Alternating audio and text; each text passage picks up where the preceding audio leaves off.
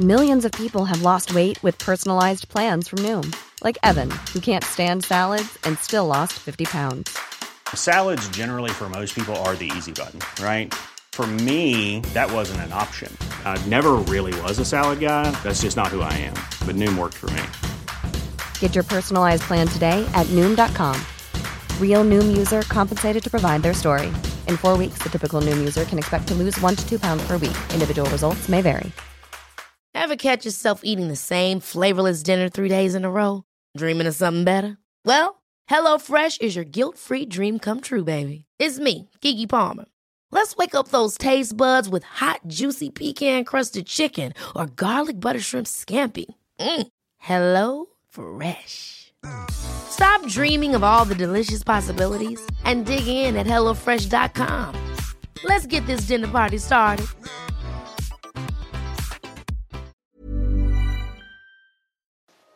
Hello, movie truthers. Welcome to this week's episode of Truth and Movies. I'm Hannah Strong. I'm Darren Richman. And I'm Simran Hans. On the show this week, a teenage Tony Soprano gets himself a gun in The Many Saints of Newark. Heads will roll in David Lowery's Arthurian adaptation The Green Knight. And in Film Club, we revisit Matteo Garone's Napoli mob drama Gomorrah. That's all coming up on Truth and Movies, a Little White Lies podcast. Hello, do not adjust your wireless. This is Truth in Movies, but I am not Michael Leader. He is on a well-deserved break, so I am sitting in the host chair this week, and I am joined by two new guests since our revamp. So we're going to get them to introduce themselves in a second. Darren Richman and Simran Hans, welcome to the show.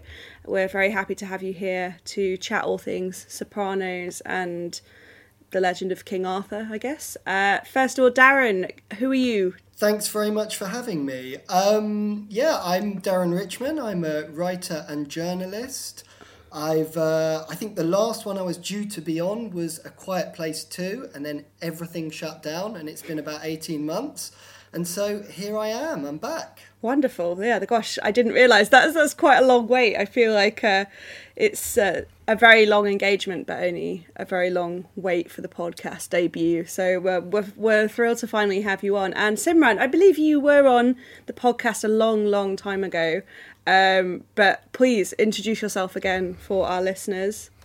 Hi everyone, I'm Simran Hans. I'm a writer and film critic for The Observer, friend of the mag, friend of the pod.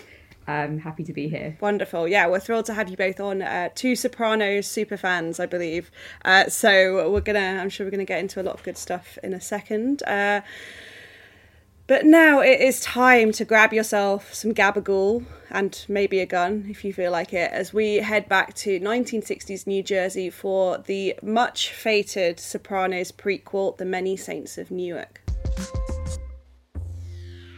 Now, here's a little bit of synopsis. I don't think it quite gets into the film really what's going on, but set in the explosive 1960s, in the era of the Newark riots, when the African American and Italian communities are often at each other's throats. Among the gangsters within each group, including a young Tony Soprano, the dangerous rivalry becomes especially lethal. Now, The Sopranos ended back in 2007, but people are still quite rightfully obsessed with the show. I think lockdown has seen a lot of people finally have the time to kind of sit down and watch it at long last, and I am one of them. I became obsessed, but this isn't necessarily about my own passion for the show and Christopher Moltisanti's character arc. I'm going to come to you first, Darren. Were you kind of apprehensive about the idea of a prequel film? Are you excited? How did you expect this to all kind of turn out? I was certainly a bit apprehensive. I mean, I am a man in my 30s, so The Sopranos is obviously my favourite television drama ever made. And, the second this was announced, there was some part of me that was thinking it was left so perfectly. I know there are mixed feelings that people have about the conclusion of The Sopranos, but for me, it couldn't have ended anywhere else. And when David Chase announced this, my immediate thought was, I don't think he's going to ruin his legacy. And so I am looking forward to seeing what he does with this and how it turns out. Wonderful. And Simran, do you have a similar kind of like tentative excitement?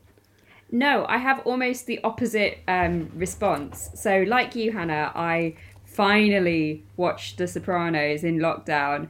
I binged all of the 7 series. So I think 6 is split into 2 parts, isn't it? So it's basically 7.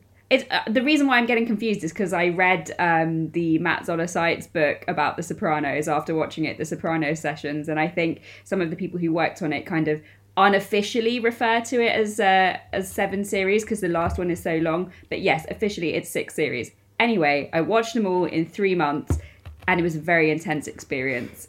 And so I have to kind of, preface this by saying I'm a new super fan, but a super fan nevertheless. And so going into this movie, I thought, there's no way this is going to be good. It's going to be bad. I had very, very low expectations. And so was very pleasantly surprised, unlike dear Hannah over here, who I know was kind of disappointed by the film. But I do want to say, and I don't know if this kind of counts as a very, very mild spoiler, but there is a moment in the film where you get a little bit of the theme song. I won't tell you where it lands. And I genuinely felt my spirit leave my body in that moment. I had such a visceral response to hearing that music and watching the movie. And I knew it had me at that point. I mean, anyone that's kind of been on the Little White Lies website and read my review will know that I have low opinions about this film, which is disappointing to me because I went in kind of wanting to love it, and I love Jon Bernthal. He's kind of one of my boys, as the podcast community will know. There's not enough of him in this film, is what I will say, but I think for me it just kind of flattens a lot of what was so great about The Sopranos, all the kind of like philosophical tangents and all the kind of strange, a dream sequence isn't really strange by nowadays standards, but doing a kind of 4-episode arc where it's all set in Tony Soprano's mind was kind of unthinkable at the time that the show was broadcast. But Darren, what did you make of the film itself? It's very interesting hearing Simran talk about that moment, because I was also, here for that moment, but I felt the entire film was essentially Sopranos bingo. You basically watch the film and there was young Paulie and he was doing young Paulie things, and there was Sylv acting like Sylv, and someone referred to this thing of ours, and Uncle Junior said that Tony would never have the makings of a varsity athlete. It was absolutely chock-a-block. It felt to me like fan service for people who don't think they like things that have fan service. I'm not particularly into kind of sci-fi and fantasy, and I hear this sort of bandied around a lot. Oh, the new Star Wars is full of fan service, and this was just that for blokes in their mid-30s. And it was very interesting to me because David Chase sort of feels like his career, he's often said, it kind of got sidetracked. He is a movie lover. He always wanted to make movies. And yet this really does feel like a kind of TV film. And I thoroughly enjoyed it because I just was very much here for those things that it was giving me. But I also felt to me in a strange way. On the Sopranos podcast, they often talk about, very surprisingly, Michael Imperioli is a massive fan of the royal family, which I am also a massive fan of. Not the television programme that Caroline Aherne wrote and starred in, I must stress. And it felt to me a little bit like the Christmas specials we got in the last few years of Caroline Ahern's life, where they weren't essential, they weren't canonical, they didn't feel like, oh, this is the perfect royal family we remember, but it also felt like, yeah, I enjoy this writing, I enjoy these characters, this is fun. So I kind of had a good time with this film. I wouldn't rush to watch it again. I don't think it's going to stand up like The Sopranos as one of the great works of art, but I think if you like The Sopranos, there are enough things in it. And I did think that Chase's kind of love of movies was there throughout. I mean, spoiler warning if you haven't seen The Sopranos, but this film is narrated by Michael Imperioli's character, who is a dead man, which felt to me a kind of nod to Sunset Boulevard and kind of classic Hollywood. And it did have these touches like that, but then it also just felt a bit like a TV movie. But if you were going to make something extending the Sopranos universe, this felt like the thing to make. And I've seen that Chase has said there's the possibility now that they will make another one about Tony in his 20s. And it just makes me think of those kind of Royal Family episodes. They could do a few of these, and they're not going to be essential, and they're not going to go down like The Sopranos, but they will be fun for people who like The Sopranos, I think. Yeah, I think the idea of Sopranos bingo is a good way of putting it. Yeah, there were certainly moments where I thought, is this really adding anything to the film, or is it just a kind of cheeky Easter egg for people that are obsessed with the TV show? But we must talk about Michael Gandolfini. It's kind of the thing that was really touted about the film was the fact that James Gandolfini's son would be playing the young version of Tony Soprano, which could come across as a gimmick, but I was really pleasantly surprised. I thought he was pretty great, actually. Simran, what did you make of his performance? Well, so to kind of set the film up a little bit for anybody who's maybe not super well versed in sort of Sopranos lore, the show is about a kind of middle-aged suburban dad who works in waste management by day and actually during the day and during the night is a mafioso crime boss in New Jersey. And so the film goes back to Tony's childhood and his kind of teen years. And like Hannah said, it was kind of presented to audiences in all of the promotional material and all of the teasing about the film as this kind of great hallowed acting debut. And a really kind of haunted performance of Gandolfini's son playing him. We know that James Gandolfini passed away in 2013 very tragically, and so it's kind of, you go into this film sort of expecting to see his son kind of ventriloquize is maybe the wrong word, but sort of reanimate the spirit of James Gandolfini. Actually, Tony is a minor character in this film, I would say. A lot of the action and the kinds of the pivotal stuff a lot of the action kind of pivots around his character, and he's a catalyst for things happening.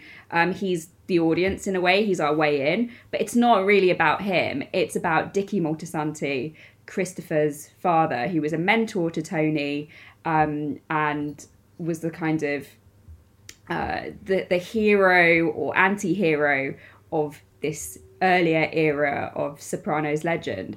And so I think like there's a tension there that can kind of go either way. It's either a problem if you go in with a certain set of expectations wanting to know more about Tony, you'll be disappointed because really it's not really about him, or you can kind of see the Dickie Moltisanti story as an extension of the themes that the show dealt with about masculinity, about fatherhood, about kind of fate and whether we choose our fate or whether it's handed to us. What kind of agency do we have in our own lives? I think that's one of the key questions of the show that is also kind of deepened in the film.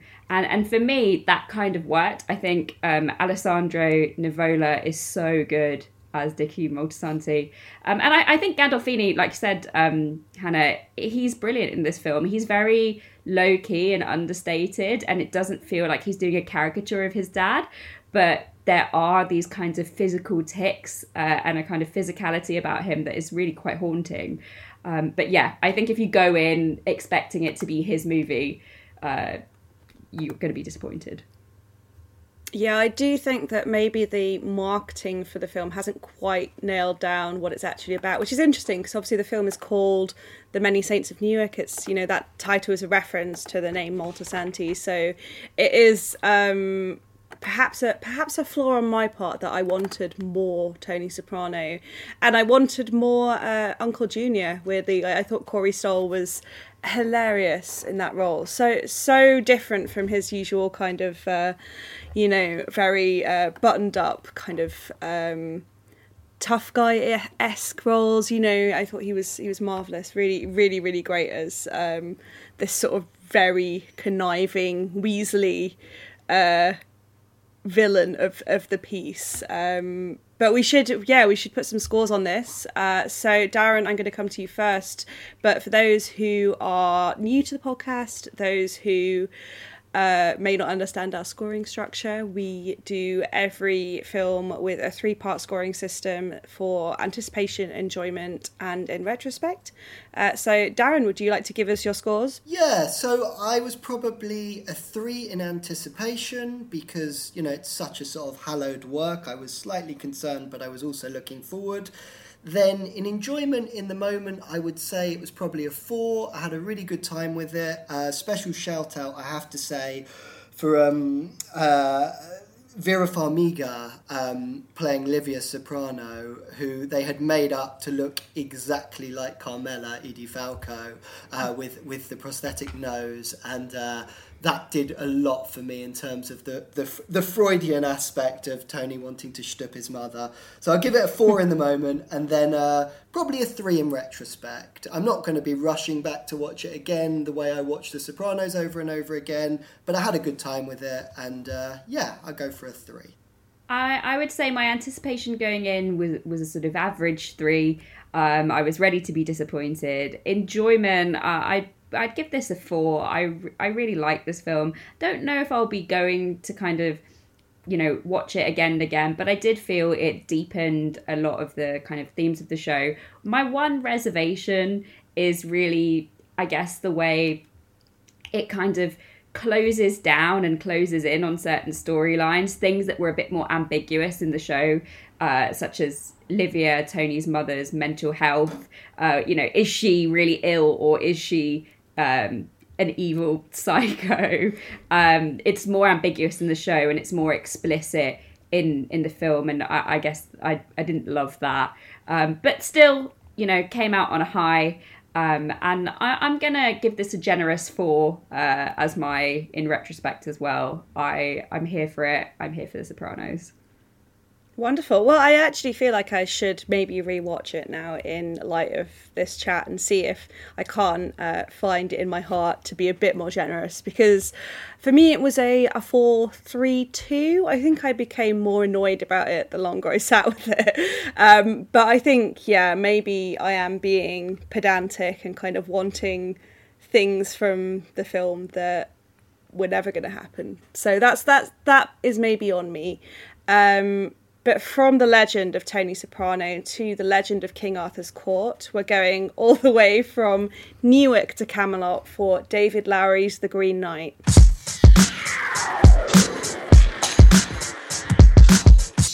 Now, a little bit of background for this. King Arthur's headstrong nephew, played by Dev Patel, embarks on a daring quest to confront the Green Knight, a mysterious giant who appears at Camelot. Risking his head, he sets off on an epic adventure to prove himself before his family and court. So, yes, this is the long-awaited new film from David Lowery, which almost didn't come out in the UK due to some distribution snafu. But it's based on the story of Sir Gawain, a legend from King Arthur's court, and it's we'll get into my feelings on this subject in a moment, but first of all, Simran, what's your track record with David Lowery? Were you kind of excited for this one? I was excited for this one. I mean, it's Dev Patel in Chainmail. What more could you want? I haven't seen all of David Lowery's films, but I really like A Ghost Story, and I was quite interested to see what he'd do with something of this scale and this budget. And there's a scene quite early on in the film where we see Dev Patel's character Gawain wearing this sort of bright kind of mustard yellow cloak, and it's so vivid against the kind of muddy dreariness of the castle in which they live. And from that moment, this is not going to be a boring movie. This is going to be a swaggy movie. The coat is sexy. The poem is sexy. I mean, so like my kind of top line knowledge of this story is that I studied it at university in a very dry medieval literature course. So I'm kind of familiar with the epic poem, and it's one of the sexier ones of the era, I would say. But, you don't think of medieval literature as something that's like deeply visceral or sexy or funny even. And I think this has a really playful sensibility about it. I really like this film. Jewelry isn't a gift you give just once. It's a way to remind your loved one of a beautiful moment every time they see it. Blue Nile can help you find the gift that says how you feel and says it beautifully, with expert guidance and a wide assortment of jewelry of the highest quality at the best price. Go to BlueNile.com and experience the convenience of shopping Blue Nile, the original online jeweler since 1999. That's BlueNile.com to find the perfect jewelry gift for any occasion. BlueNile.com. There's never been a faster or easier way to start your weight loss journey than with PlushCare. PlushCare accepts most insurance plans and gives you online access to board-certified physicians who can prescribe FDA-approved weight loss medications like Wegovy and Zepbound for those who qualify. Take charge of your health and speak with a board-certified physician about a weight loss plan that's right for you. Get started today at plushcare.com/weight-loss. That's plushcare.com/weight-loss. plushcare.com/weight-loss. Cool fact, a crocodile can't stick out its tongue. Also, you can get health insurance for a month or just under a year in some states. United Healthcare short-term insurance plans, underwritten by Golden Rule Insurance Company, offer flexible, budget-friendly coverage for you. Learn more at uh1.com. Brilliant. Yeah, I very much agree. I think that I was excited. I like David Lowery, and I spoke to Dev Patel for David Copperfield, The Personal History of David Copperfield. I was struggling to remember the whole name of that film.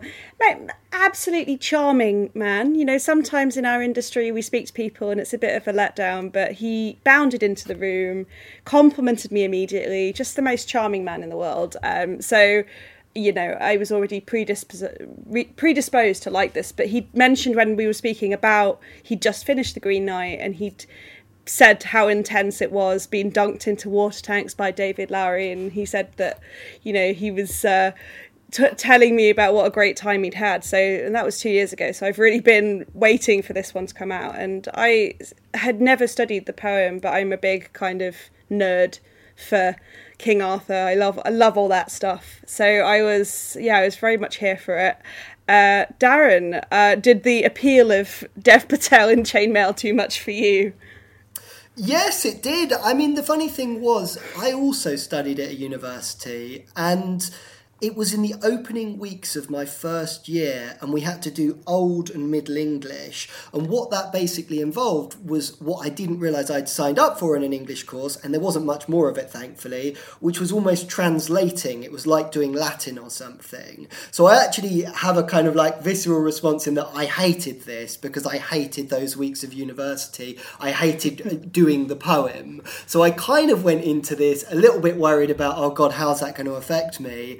And actually, it's just a terrific piece of work. I mean, it's rare to watch a film where it's so clear that every single frame has been thought about. Everything so smoothly runs together. It's beautiful to look at. The performances are fantastic.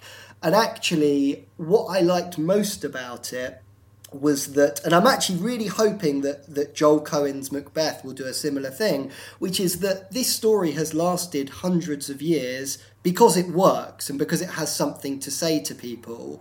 And he hasn't messed around with it too much. It's pretty faithful and it tells the story it needs to tell. And it isn't postmodern and knowing, and it's not kind of winky to camera. It's very much telling you the story you want to hear. And yeah, I think he's done an amazing job with this. And really, that story is this kind of classic, almost sort of biblical tale of temptation. In the film, Gawain accepts a challenge. He's a sort of lad who likes drinking and sleeping around and having a good time, and he thinks, oh god, well, I better kind of, you know, prove myself a little bit to become a knight. And so he accepts this challenge from the Green Knight, who looks like Treebeard, a kind of monster-esque figure who rocks up to the party and says, you know, if you deal me a blow, then that's fine, but I get to do it back to you in a year and a day's time. And so Dev Patel, this isn't a spoiler because it's the premise of the film, but Dev Patel's Gawain swiftly beheads him and then is shocked and appalled to discover that the Green Knight picks up his own head and just plonks it back on his shoulders. And so kind of hanging over the film is this sense of kind of fate and a sort of almost like funeral-like journey of sacrifice, because the noble thing is to, of course, rise to the challenge, and it's a question of whether he will do that, whether he will kind of, you know, do the noble thing. It's also a really weird film. It's very uncommercial. I'm not surprised that the studio have possibly tried to bury it. There are some strange things going on here. Yeah, I think that's definitely one of the things I respected and loved about the film, is that, and I think David Lowery is a really interesting filmmaker because he has made things like Pete's Dragon and The Old Man and the Gun, which, you know, were very much kind of still retained his spark, and he's a very imaginative director. I think has a really wonderful eye for like casting as well. I think his choices are always kind of spot on in that regard. But The Green Knight is not a film that's an easy sell to kind of a mainstream audience unless they have a particular interest in seeing Dev Patel in chainmail, which I do think is like, it's worth the ticket price for that alone. But yeah, it's a difficult one to grapple with, and I think even for people who might love Arthurian films or even something like A Knight's Tale, this is not that film. It is, you know, we see King Arthur and Guinevere the first time we see them. They're sat in the court at Christmas, and they're presented, which something I really loved about it, is they're presented as these kind of older, sickly figures who, you know, Sean Harris's King Arthur is kind of looking for a potential successor to the throne, and, you know, he kind of sees his nephew as someone who might take over after he's gone, and it is this almost way of looking at the kind of fall of that old regime, and I was very, very taken with this kind of grim, depressing look at something that's usually, I think, painted, especially in Hollywood filmmaking, as very kind of glamorous and sexy. And this is a sexy film, I will say. Like, there are definitely sexy moments, but it is also kind of grubby and depressing, and you feel, like, I certainly felt throughout it, this real sense of protection towards Gawain, because he is just a bit of a baby and he doesn't really know what's going on, and everyone's kind of patting him on the cheek like, oh, you poor sweet simple man. And I was just very refreshed by someone showing a great knight as a little bit of an idiot at times. And it's so interesting how there's that tension between Gawain being sort of, yeah, you're right, kind of puppyish, and kind of you want to take care of him and he's just a bit clueless, and the kind of horrors and sort of strangeness that he has to face on this journey. I mean, the imagery in this film is beautiful and striking and strange. You know, there are these freaky naked giants who sort of loom in the distance as he's kind of crossing a sort of no man's land. There is a CGI fox that has special talents that I won't spoil. There are ghosts, there are witches, there are severed heads. It's all they're corpses. It's all very otherworldly, and I love the kind of magic of this film. I love that also it's never questioned, which is, you know, kind of the beautiful thing. All these strange things happen, but it is just accepted within the kind of world of the film, which I found so refreshing, because I think it does take me out of a film, like a fantasy film, when I'm watching it and characters are kind of going, whoa, this is weird, whereas Gawain's just like, yeah, sure, why not? I've already beheaded this giant green tree knight, what else could you possibly throw at me? Which, you know, I felt sorry for him, but also enjoyed the candor with which he approached everything. Alicia Vikander's accent, what do we think? She has a dual role in this film, and one of the voices is very believable and the other one is a stretch. Yes, as a Yorkshire woman, her Yorkshire, I think it was meant to be a Yorkshire accent. Jesus Christ, it was painful. And I was very glad when she kind of switches into the other role, because I found it so much easier to tolerate the way she was speaking. But I have to say, I'm not usually a fan of hers, and I am especially not a fan of Joel Edgerton. I really dislike him as an actor. But this film, David Lowery, again, some kind of witchcraft he plays, is that I actually very much like them both in this. So, you know, hats off to the man. I think he really is able to kind of draw these performances out of his actors that otherwise we wouldn't be able to get. So I could happily ramble all day about how much I love this film. I am probably going to go and see it again because of how special it is, and I am very much glad that people will finally get a chance to see it. But we should give it some scores. So again, same format as before. Simran, would you like to tell me yours? I'm going to go 4s across the board here. I was excited about this film. I enjoyed it and I can't stop thinking about it. Wonderful stuff. And Darren, same question? So in anticipation, I was probably on a 3, I guess, because of that university experience, but then that was slightly counteracted by the fact that it had 2 of the cast of The Witch in it, and it was A24, and the score was going to be their usual discordant noise, which I'm all about. And then I would say enjoyment and in retrospect would both be 4s. Yeah, I thoroughly enjoyed it.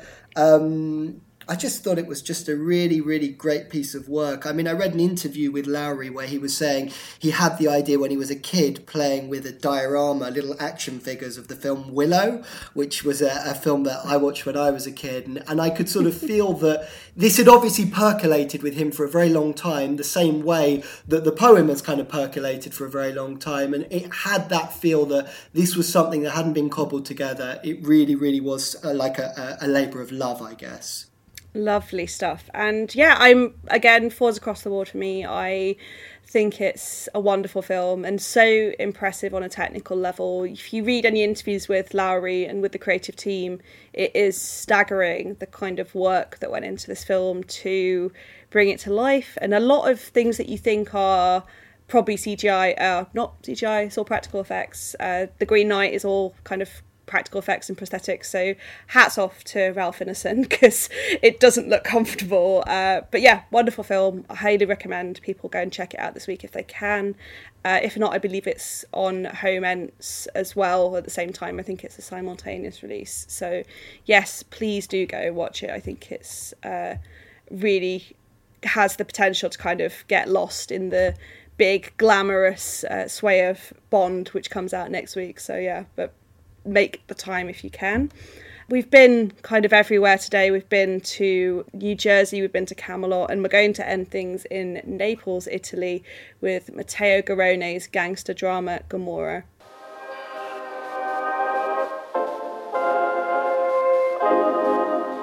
5 interwoven narratives document the lives of Toto, Roberto, Pasquale, Marco and Ciro and their complex relationships with the Camorra, the Neapolitan mafia whose cruel and brutal criminal world of corruption and coercion dominates society.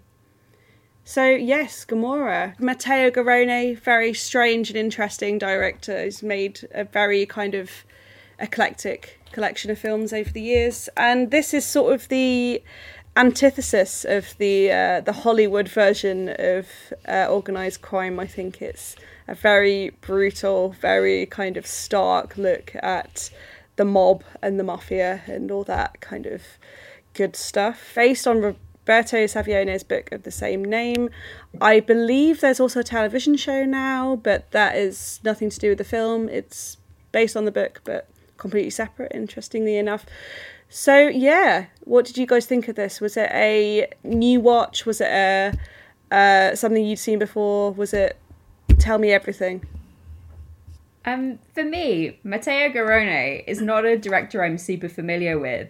However, in my job at The Observer, I kind of have to review everything that's coming out kind of on a week-to-week basis. So I really have a broad sense of what's been playing in the cinemas or what's been streaming. And Matteo Garrone released the film I guess he would have released it last year, but he made it in 2019. And it's a version of Pinocchio. And it is so freaky and weird and brutal. And going in to watch this film, having seen his Pinocchio, I realise most people would have probably watched those films the other way around. But watching Gomorrah, knowing kind of a little bit of his sensibility, the brutality of it totally made sense to me. I thought, oh, okay, this is this guy's vibe. I have not seen his Pinocchio. I have seen Dogman, which I was a very kind of strange, often cruel film, but with some great dogs and a kind of great central performance in it. I'm heartened to know that he managed to make Pinocchio as kind of strange and brutal as his other work. Darren, what's your kind of situation with Garrone? Were you familiar with Gomorrah beforehand? So I hadn't seen Gomorrah before, but funnily enough, my closest friends all went to see this when it was on in the cinema. And for about 5-10 years afterwards, probably only in recent years has this stopped, it kind of became a sort of byword amongst them for being a dull film. So whenever we would go to the cinema, it would kind of be, oh, I hope we're not seeing another Gomorrah. Now, I certainly didn't find it as dull as I think they did, but I mean, you said in your introduction there, absolutely rightly, it's kind of the antithesis to kind of glossy sort of Hollywood mafia and gangster films, something which he actually kind of makes quite clear, because you have those two young kids early on quoting Scarface and saying, I'm Tony Montana, in this horrible, grim setting.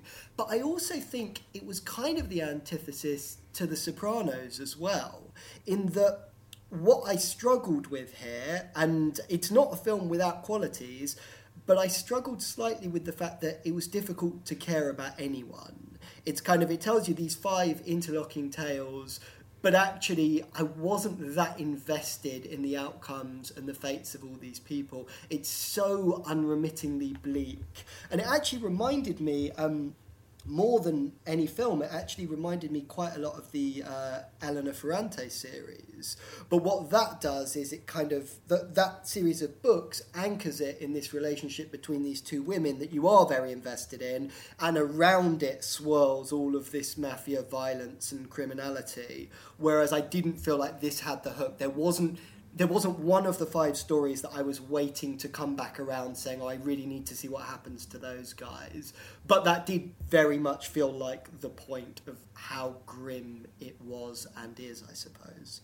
I think on that note, it's interesting to kind of think about it in conversation with something like The Sopranos, because there are some similarities. You know, the opening sequence of this film, the first, I guess, 2 whacks that appear or that occur take place in a tanning salon when one character is getting a manicure, which, as we know, is very important to the men of The Sopranos.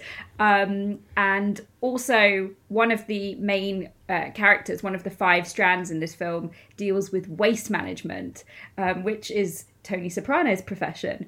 And I did feel that perhaps one of the reasons why we're not encouraged to kind of emotionally identify with and root for the characters in the same way we are maybe in Hollywood film is because Garrone is being very kind of, I guess, moralistic and critical of the mafia. You get that confirmed with the complete nihilism of the ending and the bodies that are sort of piled up by the end of the film, and also the title cards, which kind of very clearly and directly assert all of the problems of the mafia, and I guess that's hinted at as well with the waste management subplot, right? With the Camorra being associated with toxic waste and the management of toxic waste in Italy. There is the sense that that's a metaphor for their kind of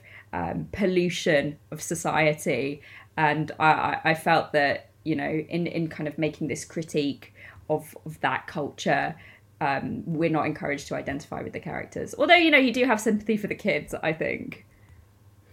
Yeah, the especially Toto, the 13-year-old delivery boy who, for some reason, just decides that this is a good idea to get kind of mixed up in the mafia, and it kind of doesn't end well for a lady that he has worked for. I think out of all the characters, he's probably the kind of sympathetic. Him and perhaps the Pasquale, the tailor who has to kind of work 2 jobs and doesn't end particularly well for him either. I do think that the film does a really great way of illustrating how the mafia has its hand in everything in Italy, and it isn't just running drugs, it is waste management, and even something like high fashion, which we think it's nothing to do with the mob, has everything to do with the mob in this case. And a little fact for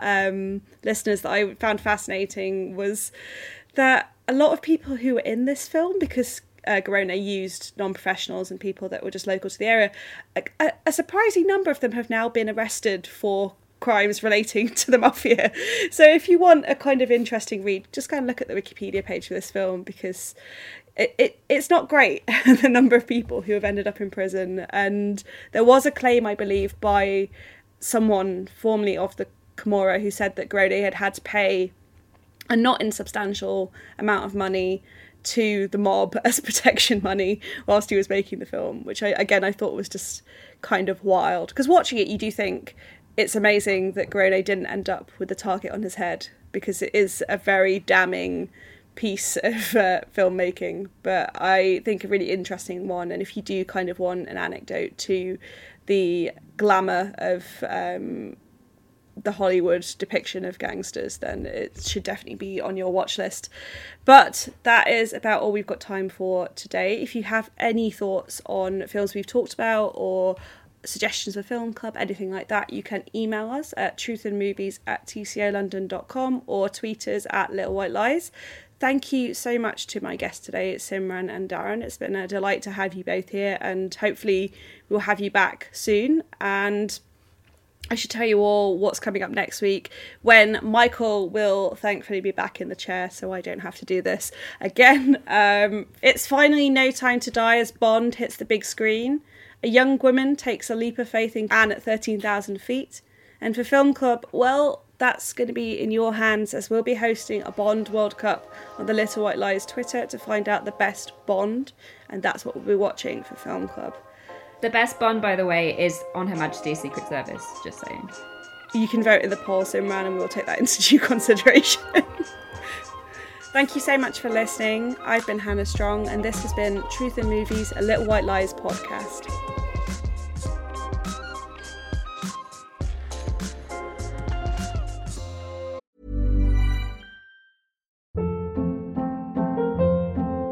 Hold up. What was that? Boring. No flavor. That was as bad as those leftovers you ate all week. Keke Palmer here, and it's time to say hello to something fresh and guilt-free. Hello Fresh. Jazz up dinner with pecan-crusted chicken or garlic butter shrimp scampi. Now that's music to my mouth. Hello Fresh. Let's get this dinner party started. Discover all the delicious possibilities at HelloFresh.com. Planning for your next trip? Elevate your travel style with Quince. Quince has all the jet-setting essentials you'll want for your next getaway, like European linen, premium luggage options, buttery soft Italian leather bags, and so much more. And is all priced at 50 to 80% less than similar brands. Plus, Quince only works with factories that use safe and ethical manufacturing practices. Pack your bags with high-quality essentials you'll be wearing for vacations to come with Quince. Go to quince.com/pack for free shipping and 365-day returns.